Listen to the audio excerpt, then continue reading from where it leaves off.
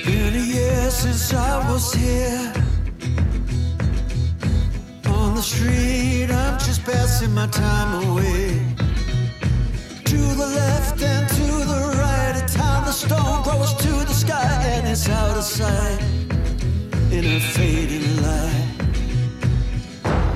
Here I am again in the city, with a fistful of dollars, and baby, you better believe I'm back, back in New York groove. I'm back, back in the New York groove. I'm back, back in the New York groove. I'm back in the New York groove, in the New York groove, in the back of a Cadillac.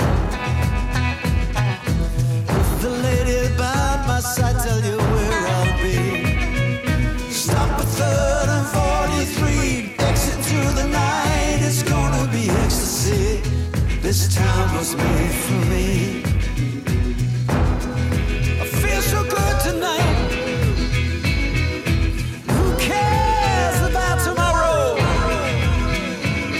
I'm back, back in the New York groove. I'm back, back in the New York groove. I'm back, back in the New York groove. I'm back in the New York groove. New York groove.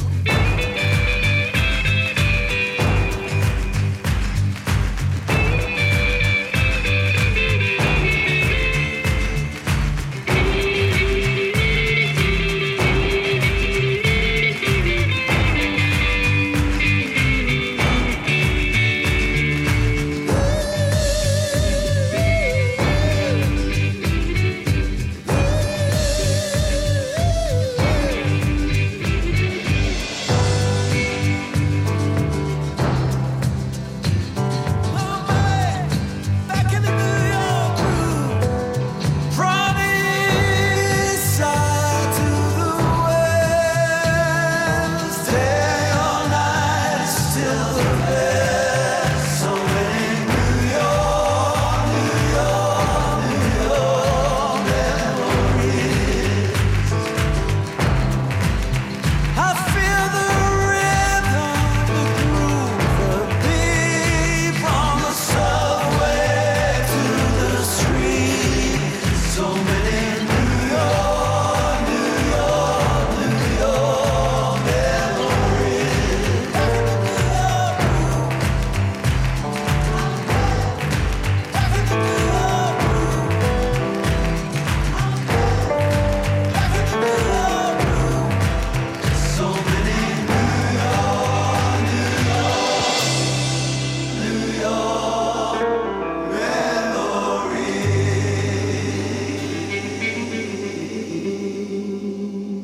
iTunes Radio reminds you, Strange Brews, the show of your choice. Hello and welcome to the Strange Brew podcast. My name's Jason Barnard. That was Russ Ballard and New York Groove, an updated and new version from his latest album, It's Good to Be Here. Welcome, Russ. Hi, Jason. Good to be here. Fantastic. And before we talk about New York Groove, I know your album's already out and been really well received, but there's a new package coming out you've been working on with BMG that includes vinyl, CD and book. If that's the case, do you want to tell us about that? Because it sounds brilliant. Yeah, well, I started to write an autobiography, actually quite a long time ago, but I never really finished it. The first half I was quite happy with. The second half, at the last sort of 40 pages, I thought, this could be, I rushed it, basically. But BMG, the record company and the publisher, I sent it to them and they had a look at it. So this is really good. Why don't we use the musical parts, like the scenes from your musical life, and put it out as a book to go with the album and sell it as a package, a vinyl, a CD, and the book to go together. I thought that sounded a good idea. So, it's now finished. I signed 300 books last week. Yeah, so that should be in people's hands, the people that have ordered it, next week. Fantastic. And I assume it contains some of your memories of Yeah, exactly. It's called Scenes from a Life in Music, actually, it's called. But it's a hardback, it's a hardback, but it's small. It's smaller than I thought it was going to be, actually. But it doesn't need, it's 60, 70 pages, so it's not that big, but it's only the scenes from my musical part, the things that meant a lot to me. Mm. Yeah. And one of the great things about your new album is it's got a real mix of material from your career, and you've released your own versions of some of the songs that you wrote and were recorded by other artists, including the first track here, New York Groove, that was made popular by Ace Frehley of Kiss, but actually I think you wrote for a band called Hello, and I think that was a hit as well. Yeah, they got to number 7 here. Funnily enough, they both got to number 7. Hello's version got to number 7 here in the UK, and in Germany it was very big. Ace's got to number 7 in America. Yeah, and he recorded that. I recorded it with Hello, 75, and Ace Frehley recorded it as a single in 1978, 3 years later, actually. It seems to have a bit of that sort of Bo Diddley beat to it. Yeah, well, that was the idea. The idea was, we used to do a lot of Bo Diddley things, Pretty thing, won't you love me, better ring, and Mona and things like that, And they all had that that kind of feel, which is a great feel. It's a really good feel. Bo Diddley did a lot of those. Everybody calls that feel Bo Diddley because he was Buddy Holly did it as well with Not Fade Away, and then the Stones did Not Fade Away, but that was faster. Yeah. But they still call it Bo Diddley. It became an anthem and obviously still is in New York. Yeah, well, it's being used all the time. I did it years ago, like in the 70s, but it's being used even now all the time. They're using it in New York for ads, for football matches, for American football matches, and things. And it's being used all the time for something. At the moment, it's used for the advertising something called... something to do with the river. They have a huge building campaign. They're building properties along the Hudson. It's called the Hudson Project, along the Hudson River, and I think it's costing something like $30 billion or something. Wow. And they've used New York Groove as the theme tune for their advertising. So it's amazing. One little song which took an hour to write. Not even an hour, actually. It's still going strong, Your story goes back to the late 50s and early 60s and into another sort of time post rock and roll, early beat era. And one of your first recordings were with Adam Faith as part of the Roulettes. Yeah, that's right. Yeah. I joined Adam Faith in 1963. Like we sort of talked about that I would be doing it in 62, if I remember, but I actually started playing with him as part of the Roulettes in 63. Even the gigs we were doing it's like another planet. It wasn't really like this sort of life. When you think about it, we were doing varieties and things like with the jugglers and, with sand dancers and penny whistle blowers and things like that, and it was very strange. It was like a different life. And then we were doing cabaret with Adam Faith, and we were doing that kind of thing. So, the beat thing, the Mersey beat thing was happening, and Swing in London was happening. I was 17, and here I was being an all-round entertainer, which I wasn't ready for that, really, to be honest. Yeah. Just like the Shadows did with Cliff Richard, the Roulettes became their own recording band. You also sung on tracks and I think wrote a few, like What You Gonna Do? Yeah, basically, we were finding songs to record, and we'd go in and record sort of every 6 months or something. We'd go in there and record some stuff. They'd call us in because we were contracted to EMI, the same as Adam Faith. And we were on Parlophone. And so we used to go in there and we started to write tunes. I was writing tunes before, but Bob Henry, who was the drummer in the band, and I were started to write together. And we wrote, What You Gonna Do? We wrote Me Body. We wrote a few sort of B-sides and stuff. What You Gonna Do was quite good. I think it was a tune. It was quite a nice little soul tune. Very recently, as you know, I spoke to Bob Henry and he described how you were constantly either recording, doing radio sessions and touring, and it was just such a busy time for you? Yeah, we were always working. We were always either recording. I know Bob mentioned the Luxembourg shows that we. I mean, we did I think I did 2 or 3 series of Luxembourgs, and that was for Ever Ready Batteries, and they sponsored it. And we used to have to get like 60 tunes, basically. We had to rehearse 60 tunes because we knew we'd have, I think it was it 6 or 10 or 12? It's a long time ago, sort of parts to it, you know. So every week, Bob said it was an hour. It wasn't an hour. I think it was 15 minutes, to be honest. Yeah. And we'd find tunes like Elvis tunes, Ricky Nelson tunes, Jerry Lee Lewis, or Richard, anything, you know, Eddie Cochran, anything that took our fancy. And we used to do it. And we do an instrumental ourselves, usually an instrumental in the middle, like Green Onions or something like that, you know, or Dwayne Eddy, something like that. Yeah.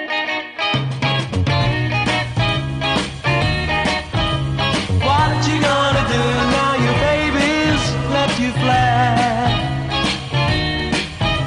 What you gonna do since you told me that's that? Baby, how's it feel to be lonely, knowing that you lost your one and only? What you gonna do? What you gonna do? What you gonna do? Baby, now you know how it feels to be down on the ground. Baby, when you know that he won't be coming round, whose shoulder are you gonna cry on?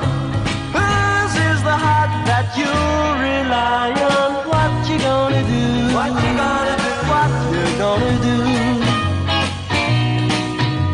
I bet you feel bad, baby, I'm glad, 'cause now the worm has turned. But you know best, there's nothing left, so cry, cry. Baby, if you have me, I'll come back once more. Just say the word, I'll be knocking at your door. Why don't we forgive and forget? Let's make pretend that we just met. What you gonna do? What you gonna do? What you gonna do? Oh, I'm in love with you. I'm in love with you. What you gonna do? Say you love me. And what many people might not know is that you actually wrote a song in the 60s that got recorded by the Shadows, the Lost City. How did that come about? Well, I wrote that when I was 14. It was the very first thing that I ever wrote. Wow. I'd never written a tune before, but I was playing the guitar then. I've been playing the piano since I was 8, going to piano lessons since I was 8. And when I was 12, I started to play guitar. And then, I spent all the time playing, basically playing.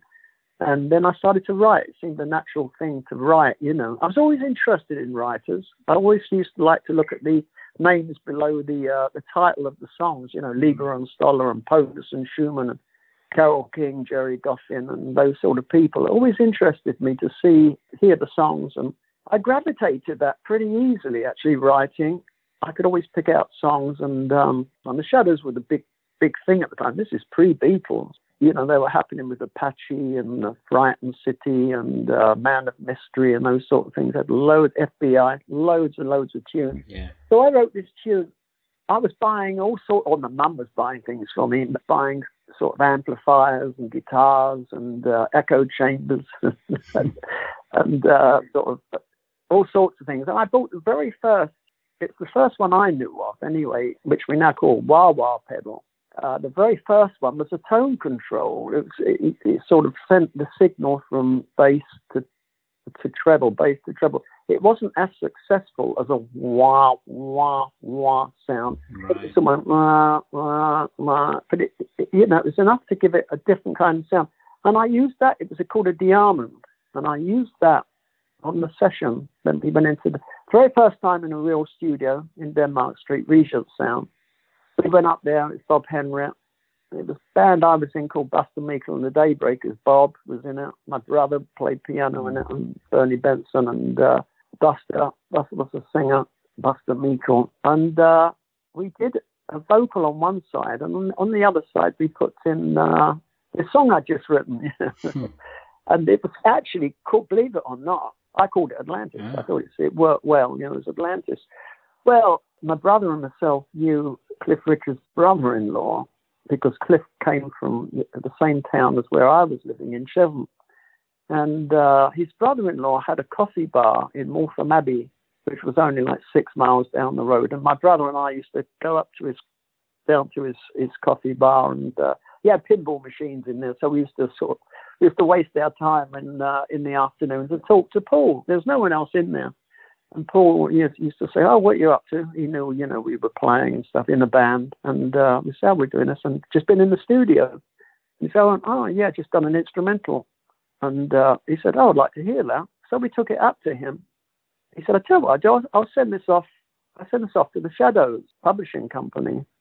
And we went, "Oh, yeah, that'd be great." And we sent it off, and we thought, well, we're not going to hear any more. And in fact, we didn't. We didn't hear any more. And in the meantime, about a year later, they released a track by Jerry Lorden. Jerry Lorden had written an instrumental called Atlantis. And which is very strange, but it was called Atlantis. And I thought, when I saw it in the paper advertised or being reviewed, I thought, I wonder if that's mine, And of course, heard the tune, and it wasn't. And I saw it was written by Jerry Lorden, who wrote Apache.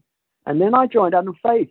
You've got to remember, I wrote this when I was 16, I wrote it when I was 14, joined Adam Faith at 16, on the road at 17. Then we were touring all over the place. We did a week in Manchester at Mr. Smith's in Manchester with Adam Faith. Got back home. I was living with my mum and dad. I was 18. And my mum said, "Oh, there's a man phone. It's called Harry Waters, and he works for the Shadows Publishing Company. And he wants you to phone him." And I thought, this is strange. I phoned him, and he said, "Russ, the Shads have cut your song, and it's on their new album." I said, "Well, I didn't." He said, "Yeah, it's good. It's worked out really well. And basically, you've got to change the title because we want the credits."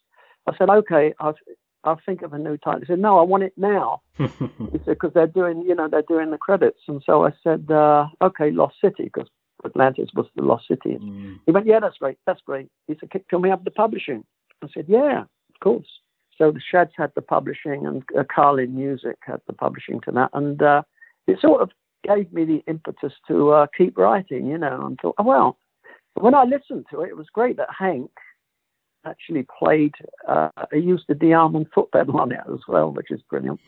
So, yeah, it's inspiring, And it's funny, I see Bruce Welch occasionally. Bruce is a friend, and he always says to me, "How's the publishing, Russ? How's the publishing? Are you still getting the publishing?" Yeah, I'm getting the publishing, It's funny. Yeah, it's brilliant.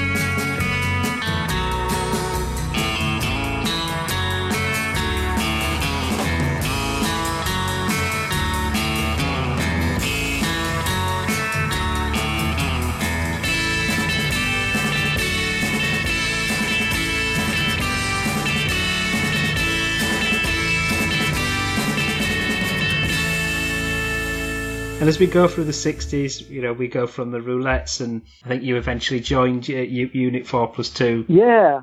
When we left the Roulettes, basically the Roulettes finished, we just sort of dissolved.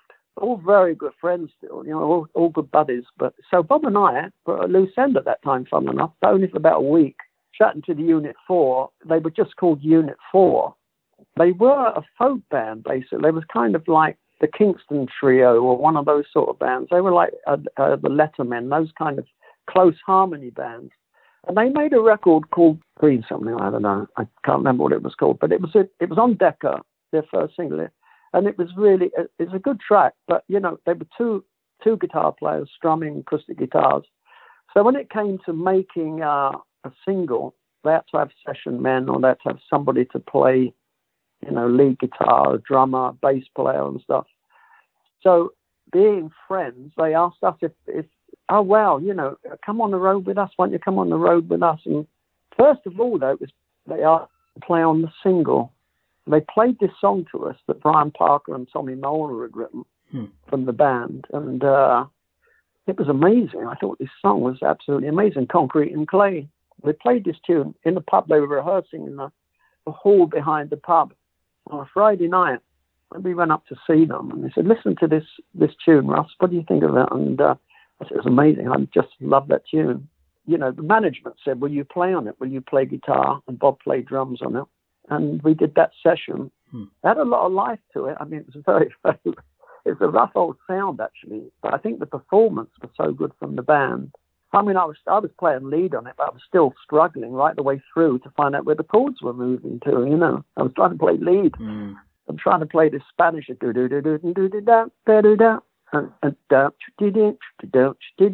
that kind of stuff. Then doing the guitar solo and not even, remembering where the chords were changing. But it was fun to do. In fact, the management, when it became number one, the management gave us, Bob and myself, £200 each as session money, because they initially gave us £7. Bob said they gave us £7. They actually gave us 200, and that was a fortune at the time. Gosh. Yeah, because they wanted us to do the next one.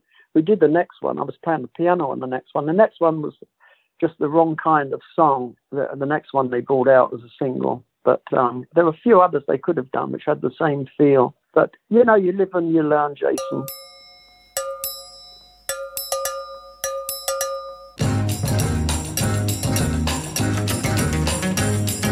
You to me are sweet as roses in the morning, and you to me are soft as summer rain at dawn. In love we share that's something rare. The sidewalks in the street, the concrete and the clay beneath my feet begins to crumble, but love will never die, because we'll see the mountains tumble before we say goodbye. My love and I will be in love eternally. That's the way it's meant to be. All around I see the purple shades of evening, and on the ground shadows fall, and once again you're in my arms so tenderly. The sidewalks in the street, the concrete and the clay beneath my feet begins to crumble, but love will never die, because we'll see the mountains tumble before we say goodbye. My love and I will be in love eternally. That's the way it's meant to be.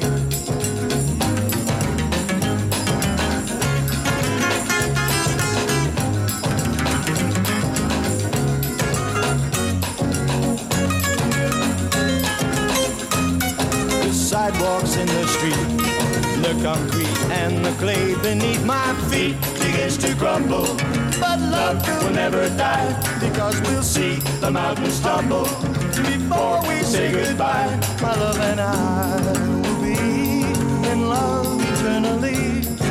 That's the way it's meant to be. That's the way it's meant to be. Oh, that's the way it's meant to be. By the late 60s, you were touring with them, and Chris and Rod got in touch, and then you joined the end of the Zombies that morphed into Argent. Yeah, that's right. Yeah, I was very surprised because we played on a Saturday night in Essex. It was a nice gig. We were doing 2 sessions. And after we finished the first session, we went into the dressing room. Rod, Argent, and Chris White walked in, you know. And we knew them because the Zombies came from St Albans. We're a Hertfordshire band, you know. So we used to see a lot of them. But we also did Ready, Steady, Go with them. We did a few TVs with them, actually, and shared dressing rooms with them. And we ended up playing football on Thursday nights, you know, in the summer with the Zombies used to turn up. Colin and Rod used to turn up anyway. So we were very friendly with them anyway. But, you know, I said, what are you doing here? You know, out in Essex. And they said, oh, we were just passing and we thought we'd pop in. We saw Unit 4+2. We thought we'd pop in. But they'd actually came to audition us, I think. Oh dear, it's funny. It was on the Monday. That was a Saturday night. On the Monday, get a phone call from Rod saying, you know, I'm forming a new band, and do you want to be in it? And I always liked his writing. I thought he was a great musician. He was a fabulous keyboard player and very good writer. So I said, yeah, absolutely. Bob was in it as well, so that was good. Argent, a band with such a great range of songwriters to go in there. Chris White, who was contributing, Rod.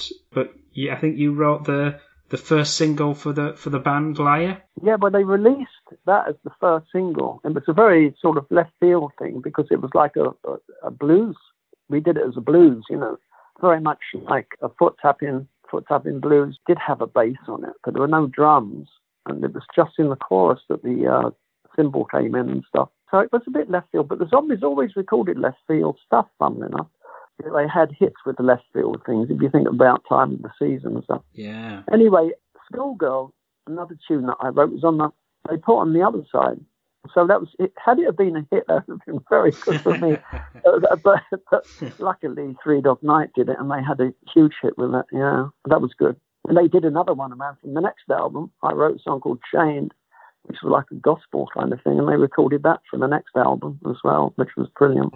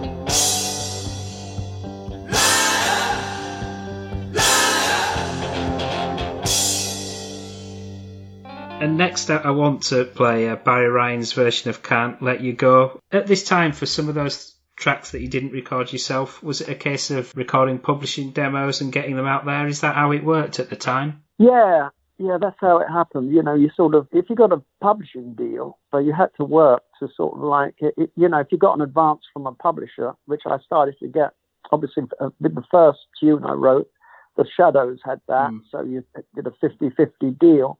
But once you get known as a guy, somebody that can write sort of songs that sell, you know, basically you can change the percentage that you get, or you can go to another publisher and they will give you an advance, something I never had, you know, suddenly get sort of a 4-figure advance. It was magic, you know, to start getting advances. Yeah, and then you start doing that. Then you have to write in the contract, it will say something. If you get a very good advance, they would say you've got to write 20 songs a year, or you've got to write 30 songs a year. Now, I could write that. I could write 20 or 30 songs a year, but I always wanted to demo them, and I didn't want to demo them on just a guitar voice or piano voice, because everybody did that. I mean, I was going to the studio and doing 24-track demos.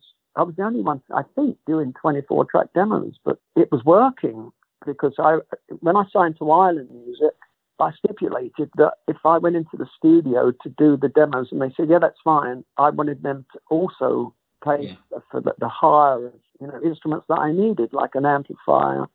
If I needed a Les Paul, they'd furnish me with a Les Paul set of drums sometimes if I'm playing them, or I get a set of drums and Bob will come and play on it.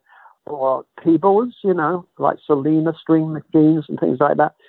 I even had vibes in there, vibraphone. I was trying to do a Tamla kind of thing, and they often use vibes. So I actually had to set vibes up. I was always using different kind of instruments, you know, so I was sort of always experimenting with different instruments. But I was always trying to do soul songs as well, and they ended up sounding rock and roll. You know? But I was always trying to do, you know, even since you've been gone, I was trying to do a soul song, you know. I was really trying to do, you know, something like a Tamla thing. But once I put overdriven guitar on it, it always came out sounded like a sort of big rock thing, you know.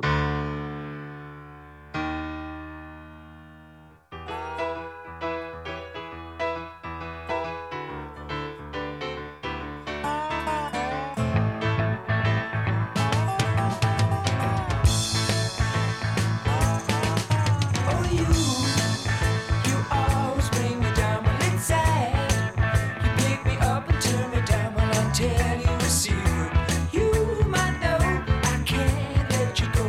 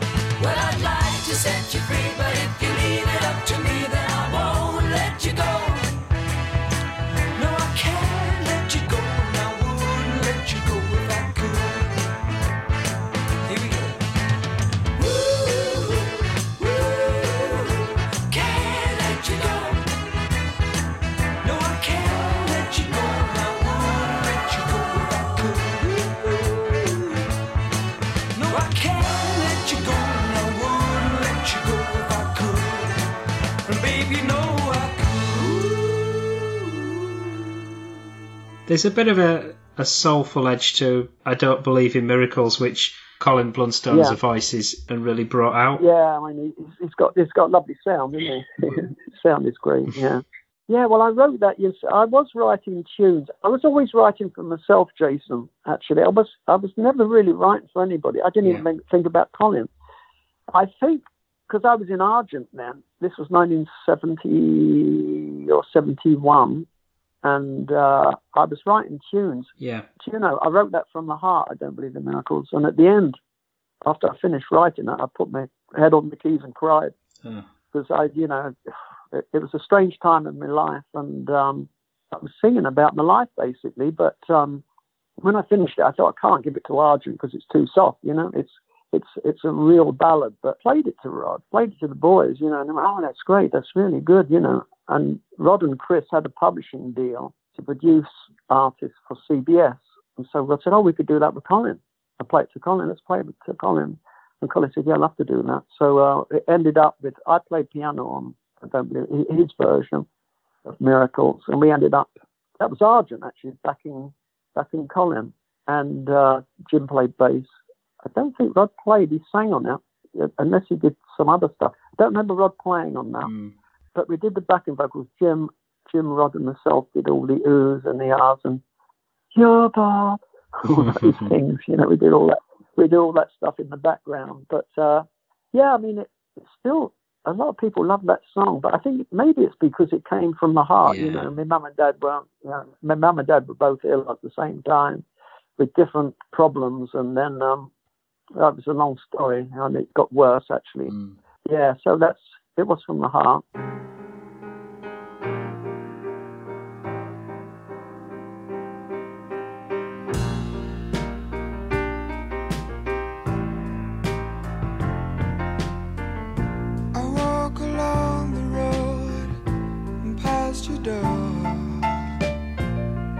Then I remember things you said.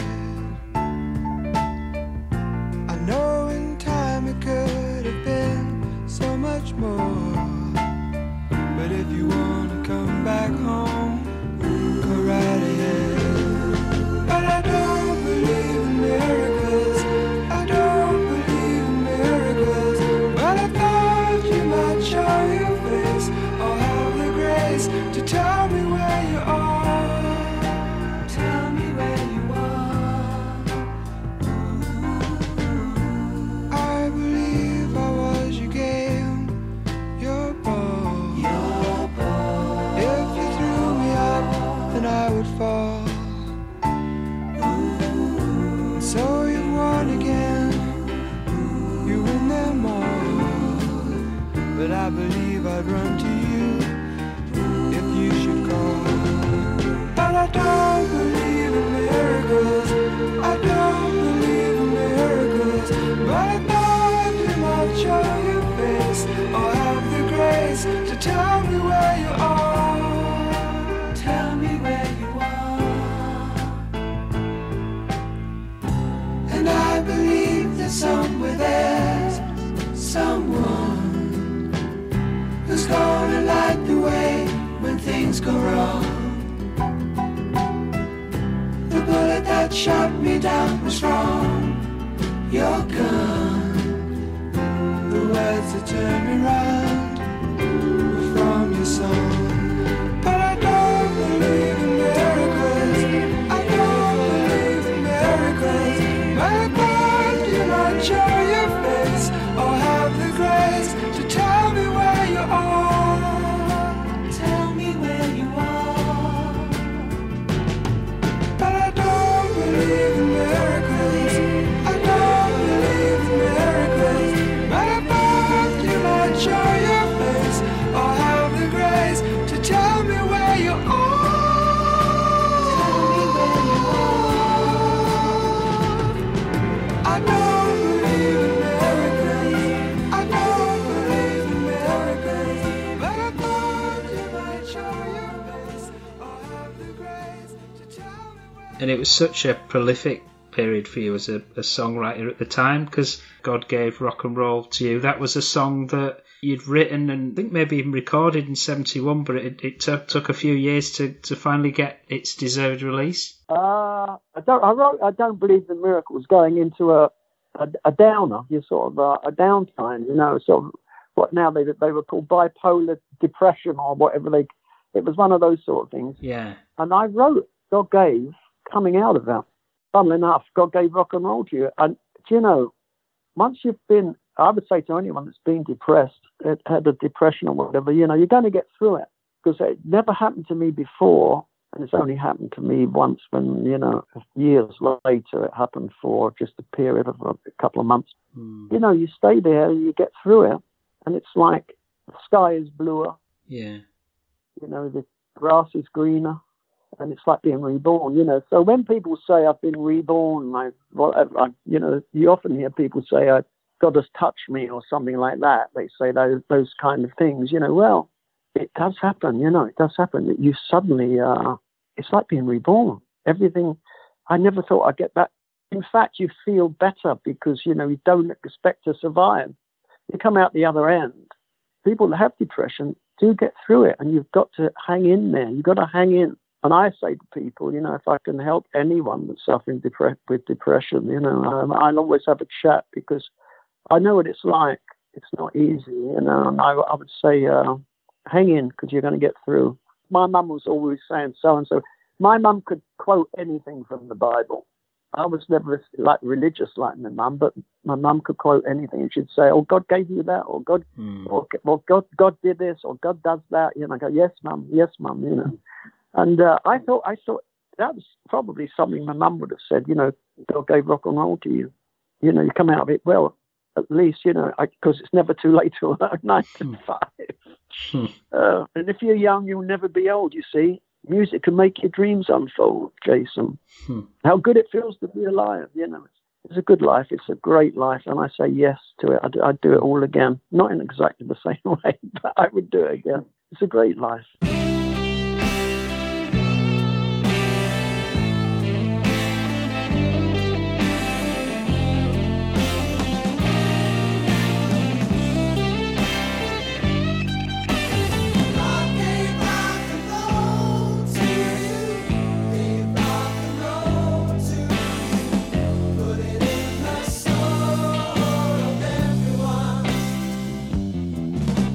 God gave rock and roll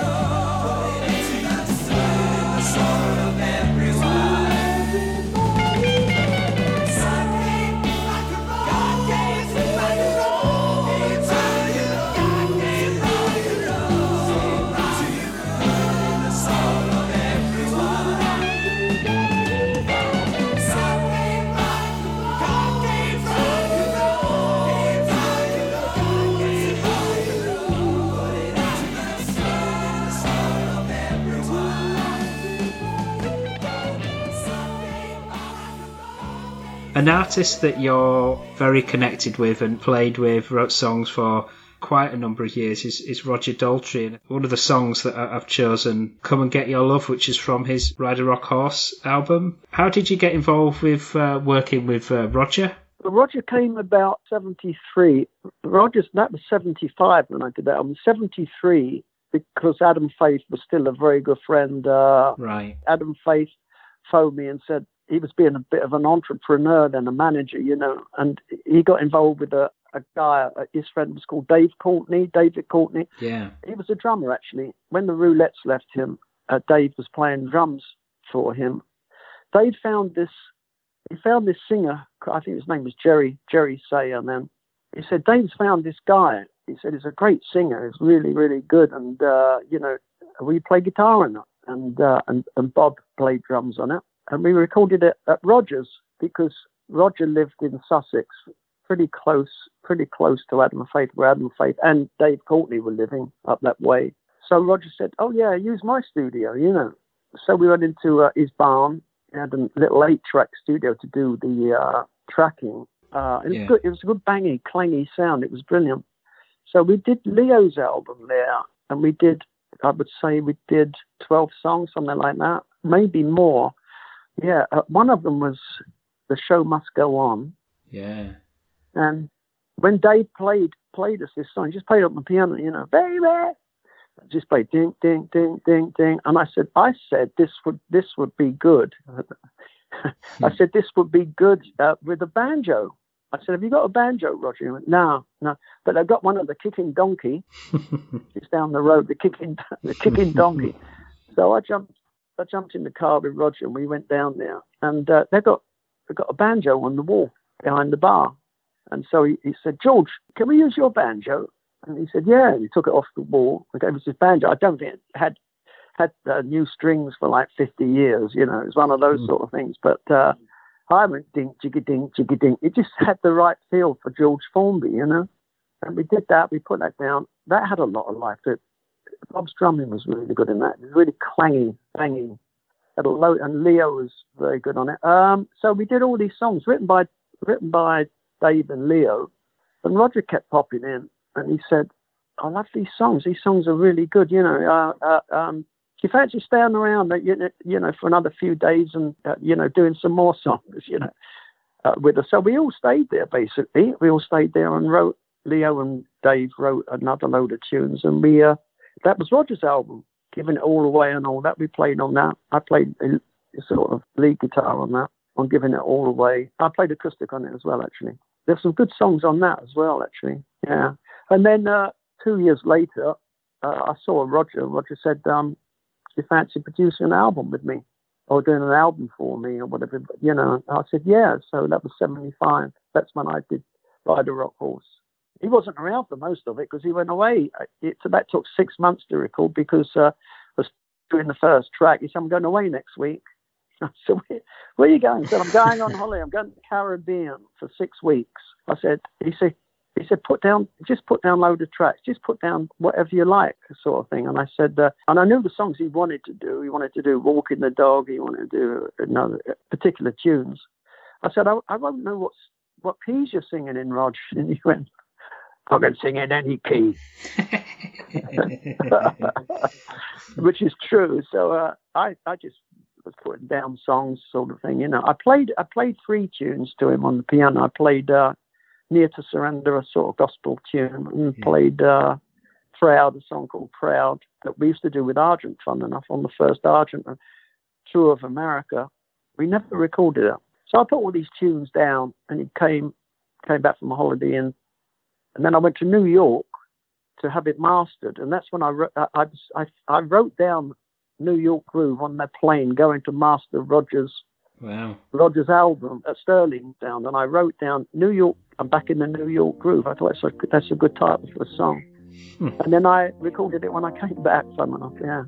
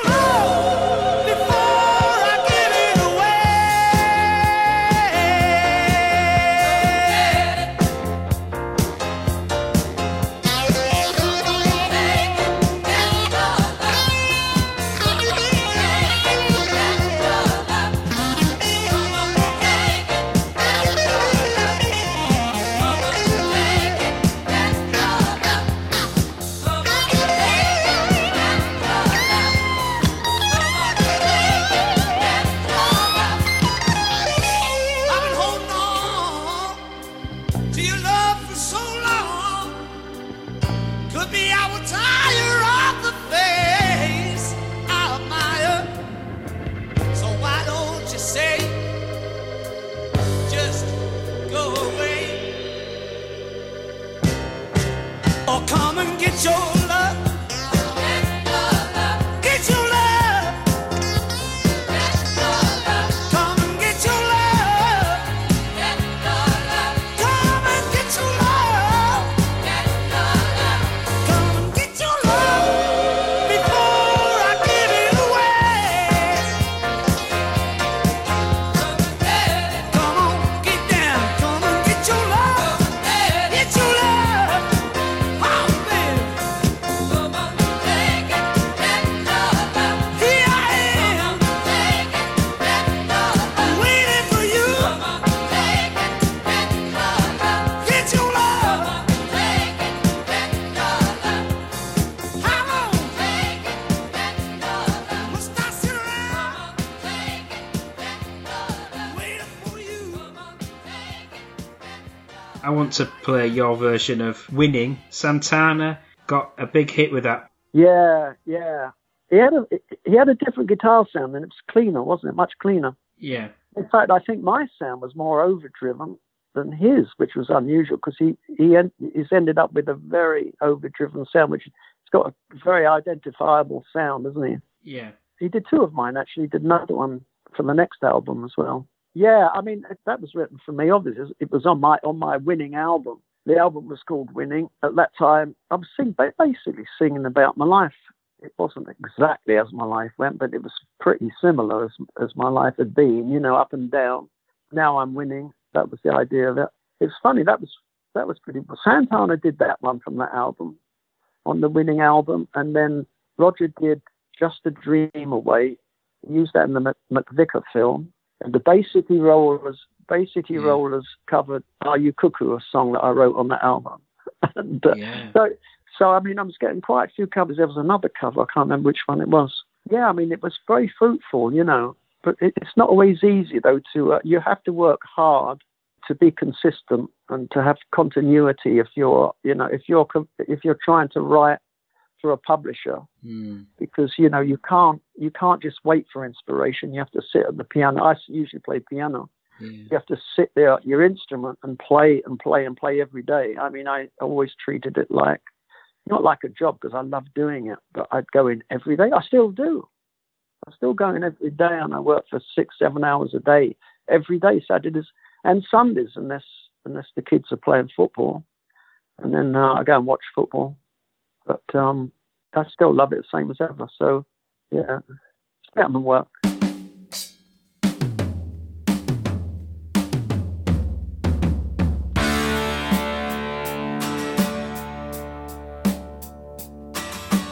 One day I was on the ground, and when I needed a hand, then it couldn't be found. I was so far down that I couldn't get up, you know. And one day I was one of life's losers. Even my friends were my accusers. In my head, I lost before I begun. I had a dream, but it turned to dust. And what I thought was love, that must have been lust. I was living in style when the walls fell in. And when I played the hand, I looked like a joker. Turn around, fate must have woke her, 'cause Lady Luck, she was waiting outside the door.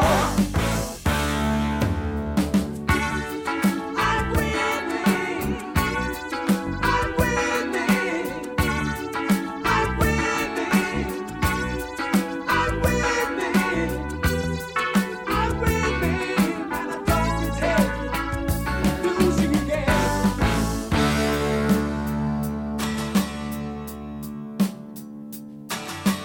Too bad it belonged to me. It was the wrong time and not meant to be. It took a long time and I move on now. I can see the day that I breathe for this to breathe. But there's a need to play the game and to win again.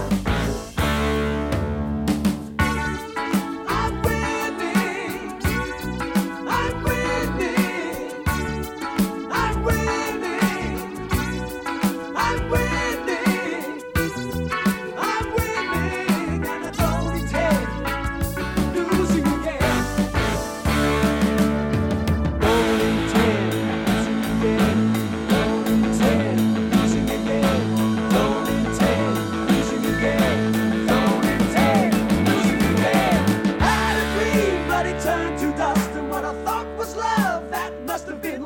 I was living inside when the walls fell in. But when I prayed my hand, I looked like a joker. Turned around, Payne must have woke her, 'cause Lady Luck, she was waiting outside the door.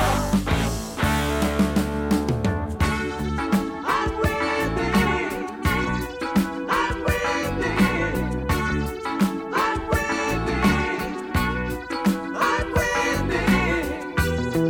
I'm winning, and I don't intend losing again. I'm winning, I'm winning, I'm winning,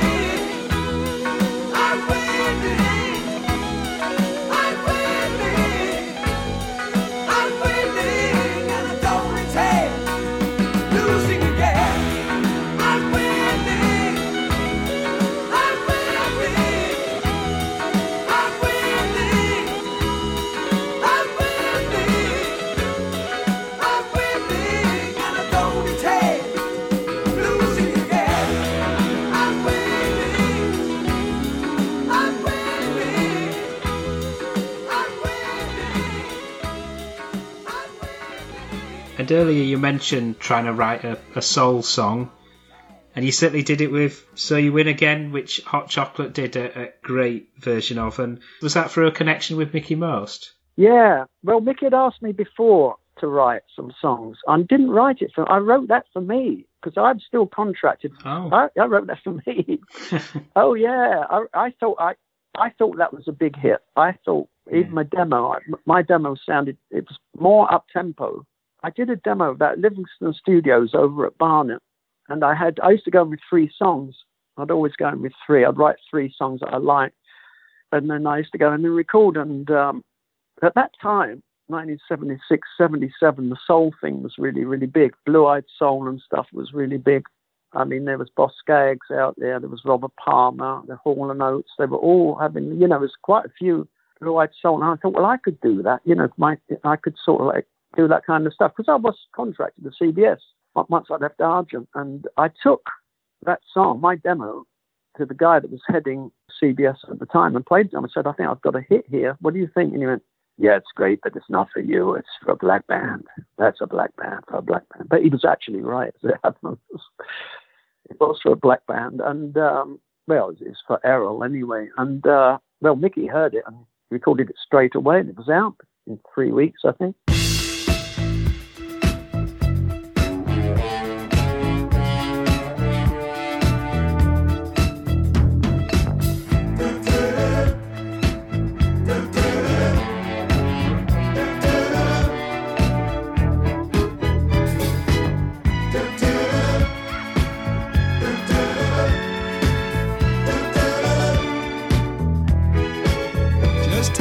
One mistake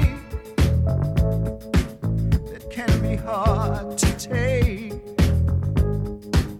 I know we've made them fall, but only fools come back for more. Being the fool I am, I figured in all your plans, darling, your perfume letters didn't say you'd be leaving any day. So you win again,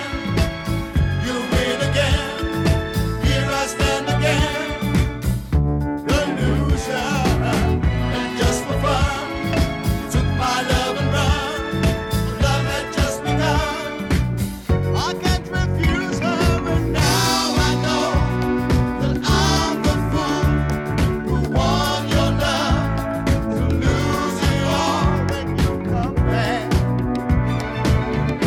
You win again.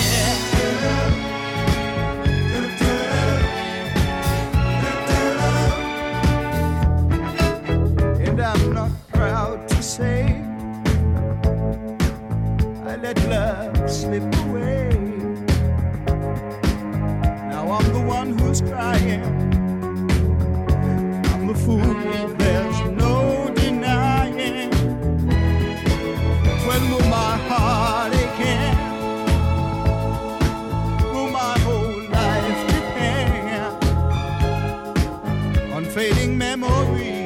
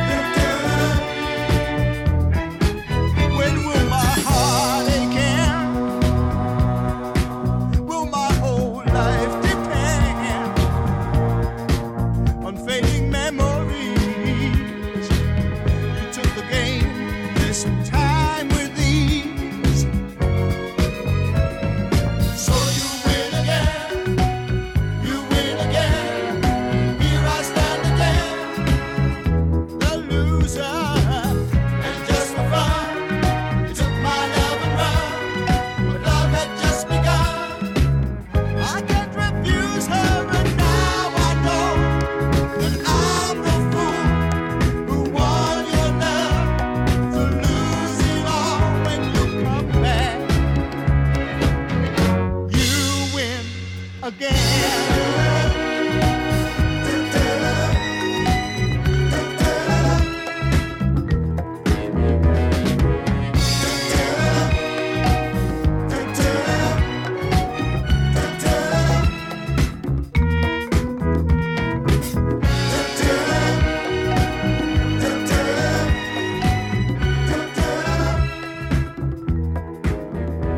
Quite a lot of artists have a hit with one of your songs, and then they then they go to record another. And Rainbow is one case, and I don't know that we'll be playing Since You've Been Gone to close the show. But had you written I Surrender after they'd had a hit with Since You've Been Gone? No, I already had the tune. I had the song, and I think I didn't. Right. I sort of produced the demo because it was a writing. But I mean, again, I wrote it for me. I wrote the tune for me because it's the kind of thing I like to do. It was melodic and it had some excitement to it and stuff. And it was really saying, I was going against, never surrender basically. But there's a time when I think it's good to surrender, let it go, just let it go. So it wasn't a rock and roll sort of an obvious rock and roll lyric saying, I surrender, please be tender and that kind of stuff. But again, I did it from my heart and all that. But John Verity sang on it. I played drums on it. Jim Rothford played bass on it. I sat in the control room. I didn't play anything on that. I didn't on the demo. And the next thing I hear, Rainbow are doing it for a single. Oh yeah, actually it was a bigger hit than Since You've Been Gone. Yeah. And it got to number 3. I thought it was going to get to number 1, but it got to number 3.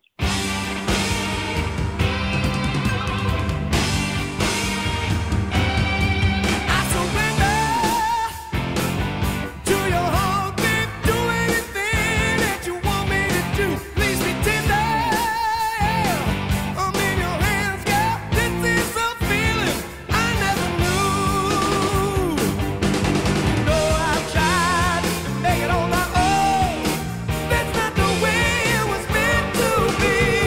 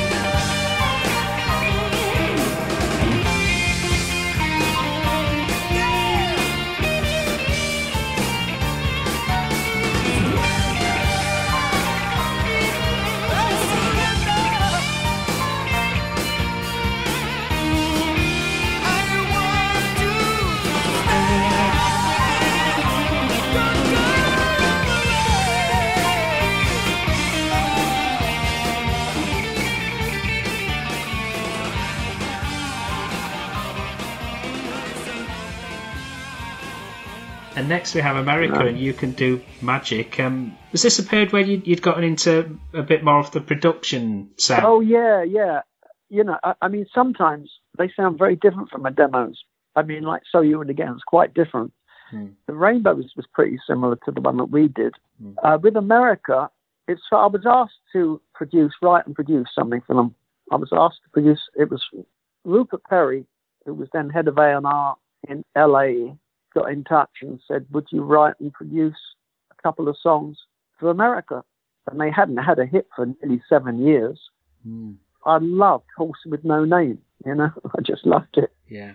Actually, they paid me to do the demos. Basically, I was trying to do so much of the, you know, and he said, we'll pay you to do it. And they paid us to actually do my song, obviously, but then they paid me to actually produce it as well, which was very nice of them. But I loved Horse with No Name, and I thought the one thing it had was it was hypnotic, you know, and it had that kind of hypnotic. And I thought that's the only one. That was the first big hit, and it was the only hypnotic song they ever did that was very, very obviously hypnotic. So I thought if you could go back to that and do something that was very America. So I wrote that song. You know darn well, if you cast your spell, you will get your way. If you hypnotize with your so that was my idea, to make something that was very hypnotic. And I went into Abbey Road. I listened to a lot of their albums. Yeah. George Martin had done all they're like the previous 5, I think, albums. I listened to them. They were very, very basic. They were very, very basic way of recording. I went into Abbey Road and hired a lot of equipment, hired a good acoustic Martin. I hired some gear, and I played everything on the demo, on their version. I played Fender Rhodes. I played the electric guitar. I didn't use a drummer. I used the old drum machine. What was the original drum? What was that drum machine?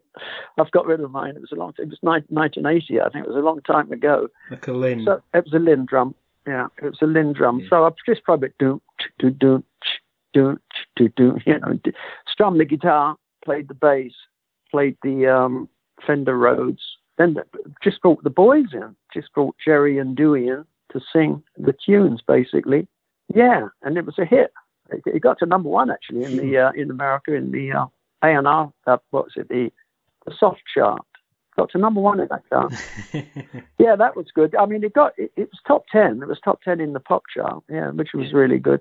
Yeah. So I did those 2. I did another one called Jody on the other side. That was on the album, and then they asked me to do the next album. So I, you know, brought them in, and they had no songs. They had one song. Wow. They had one song, and it was called My Dear, which I think Jerry had written. So Dewey and I did this one song together. We did The Border, which was kind of very LA kind of sounding. Put the LSO strings on it. It wasn't such a good sound as You Can Do Magic. It wasn't. I could have, but I had 12 songs on that. I think they recorded 12 songs. I had 11 songs on the album, on that next album. 11 songs. I had, because they had no songs, you know, and I had all these tunes that I'd done they did it, I Don't Believe in Miracles as well. We put that on there. Yeah, I mean, it was very LA sounding, but I enjoyed doing it, you know. I played most stuff on that. I played the bass and whatever, same as I did on You Can Do Magic.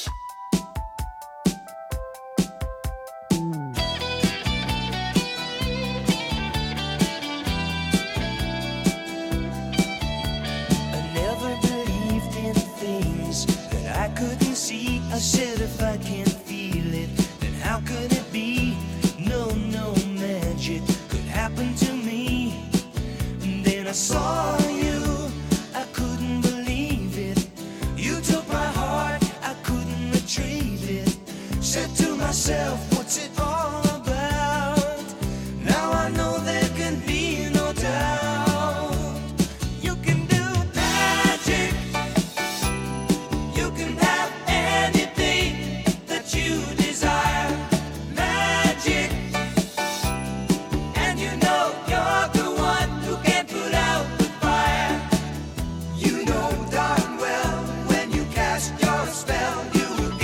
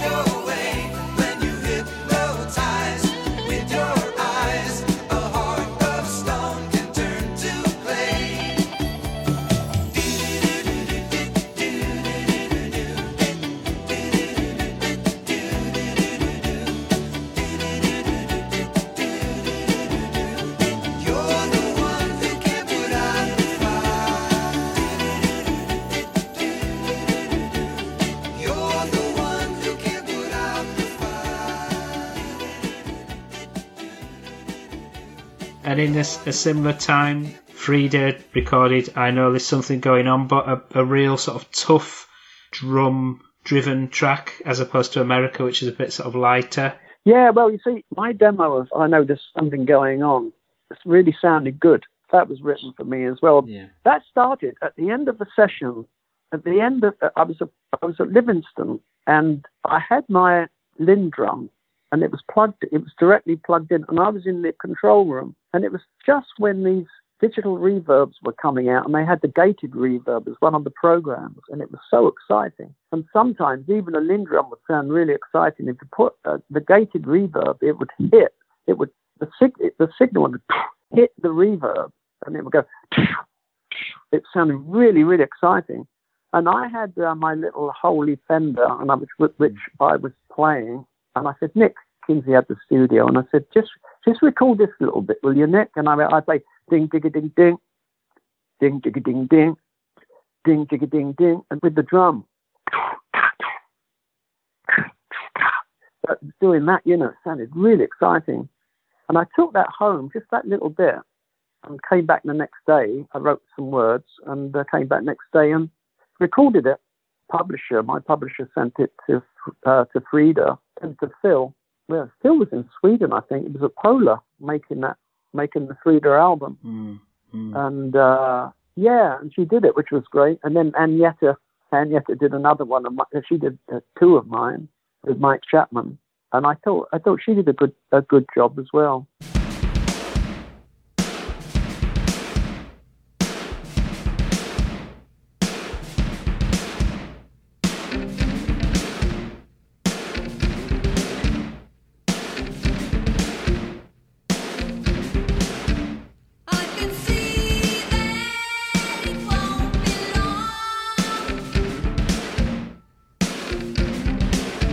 You grow cold when you keep holding on.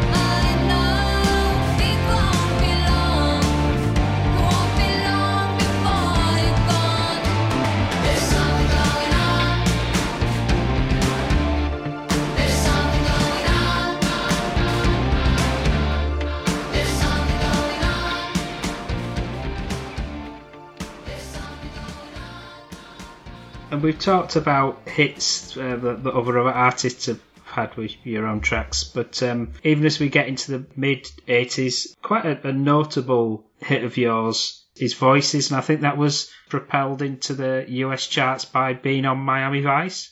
Yeah, well, Miami Vice, that was the big show at the time, wasn't it? That was very popular. So the director liked 2 songs on my album at the time. One was Voices, and the other one was Into the Night, which Ace Frehley did as well. Funnily enough, he did that as a single, and they were both used on Miami Vice. I went out there and made a video. I was Tom Cruise for a week. Yeah, give or take 20 years. But it was good. It was good fun. If you can't have fun doing music, you shouldn't be doing it, should you, really? Really? Oh, dear.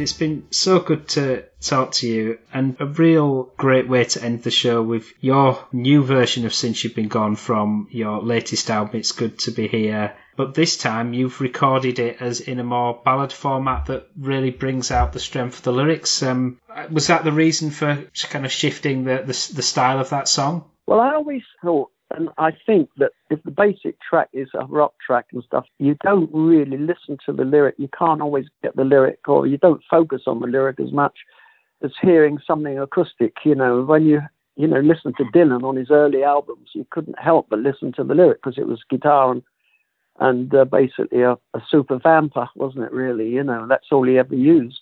And so you listen to the lyric. I thought, BMG suggested that I do some of my old songs in a different way. And I thought, if I'm going to do Since You've Been Gone, I've recorded it first anyway. I did Since You've Been Gone on my Winning album. So that was the other one I was trying to think about. That was the other hit that was recorded. I mean, that was a hit by Head East as well. It was in the American charts 3 times by 3 different artists. Sherry and Mary Curry recorded it. It got in about the 70s in the Billboard. And Head East had the first hit with it. Head East got to about 38 or something roundabout in Billboard. And then Rainbow did it. I had recorded it first in 1975. This was 3 years later, they all recorded it. But I thought it'd be nice to do it as a ballad. So I did it kind of like cellos and basically Somebody's Gone, and you're singing like, Since You've Been Gone, this is how I feel. And you can really do it in the ballad. This is how I'm feeling. I feel pretty bad, and you can actually put a lot of heartfelt emotion into it. But it's nice to do it in a different way. And you can do songs in so many different ways, actually, But it's been great chatting to you, Jason. I've enjoyed it. It's a complete pleasure. And I guess, finally, I assume people need to go over to russballardmusic.com to find out further details of how to get the new book and vinyl and CD set. Oh, yeah. I have Facebook, Russ Ballard Facebook. But also, my friend, that's Carol Williams, does it. Sue Robinson runs a newsletter. So I have a newsletter every month. So if you want to get onto Russ Ballard News, there's so much stuff in it every month. I'm like, when I start to rabbit, I just rabbit and rabbit. So, I write like that as well. So, if something takes my fancy, I just go into one. So every month, if you want to get see what not what I'm doing, but all my mates are doing as well. It's and I've got a thing that Ian Street and Sven Kramer have arranged. It's called Voices of Russ Ballard. All these things are cropping up now, and seems that my mates are getting into talking on those things as well, which is brilliant. My friends from the Roulettes Mod, Pete and Bob. We're all getting on there. We're going to do Zoom calls and stuff on there. So if you fancy it, that's fun. Wow, brilliant! Lots going on. Well, let's play Since You've Been Gone, and thank you so much for your time. It is hugely appreciated. Jason. Bye.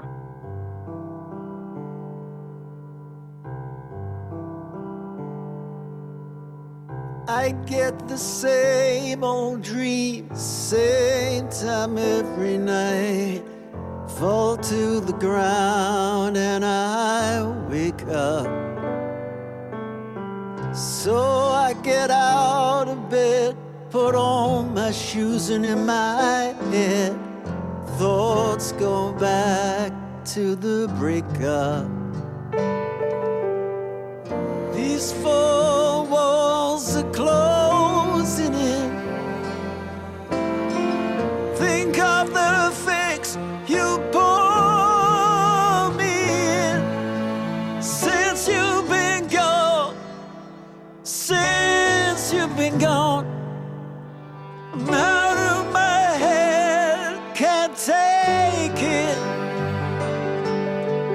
Could I be wrong? But since you've been gone, you cast a spell, so break it. Oh, oh,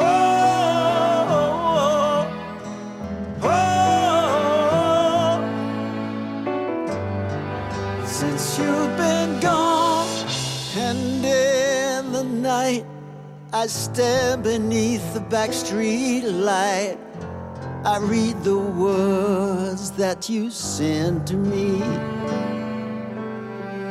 I can take the afternoon, but night time comes around too soon. You can know what you mean to me. Your poison letter, your telegram, just go to show you don't give a damn. Since you've been gone, since you've been gone, I'm out of my head, can't take it. Could I be wrong? But since you've been gone, you cast a spell so breaking. Oh, oh, oh, oh. Since you've been gone.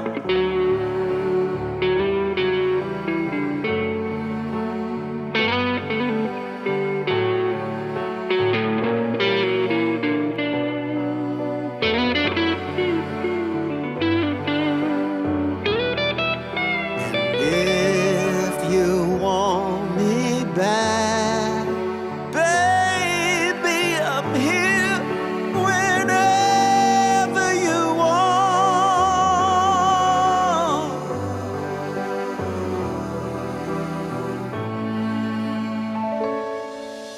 Since you've been gone, since you've been gone, I'm out of my head, I just can't take it. Could I be wrong? Could I be wrong? Oh, just a spell so breaking. Oh, whoa,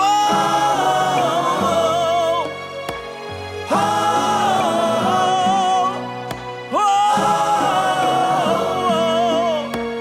Ever since you've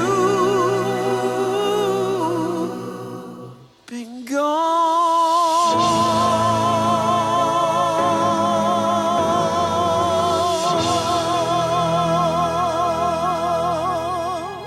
Thank you for listening to the Strange Brew podcast. If you do like the show, please consider a small donation to help keep the show archive online. It's 10 years since I started the podcast, and hosting fees are increasing over time. All your support keeps the show running and helps me get amazing guests. To support me, just go to thestrangebrew.co.uk where you'll see a donate button on the homepage. Thank you very much. Plus, any reviews on your podcast services help to spread the word too. Thank you.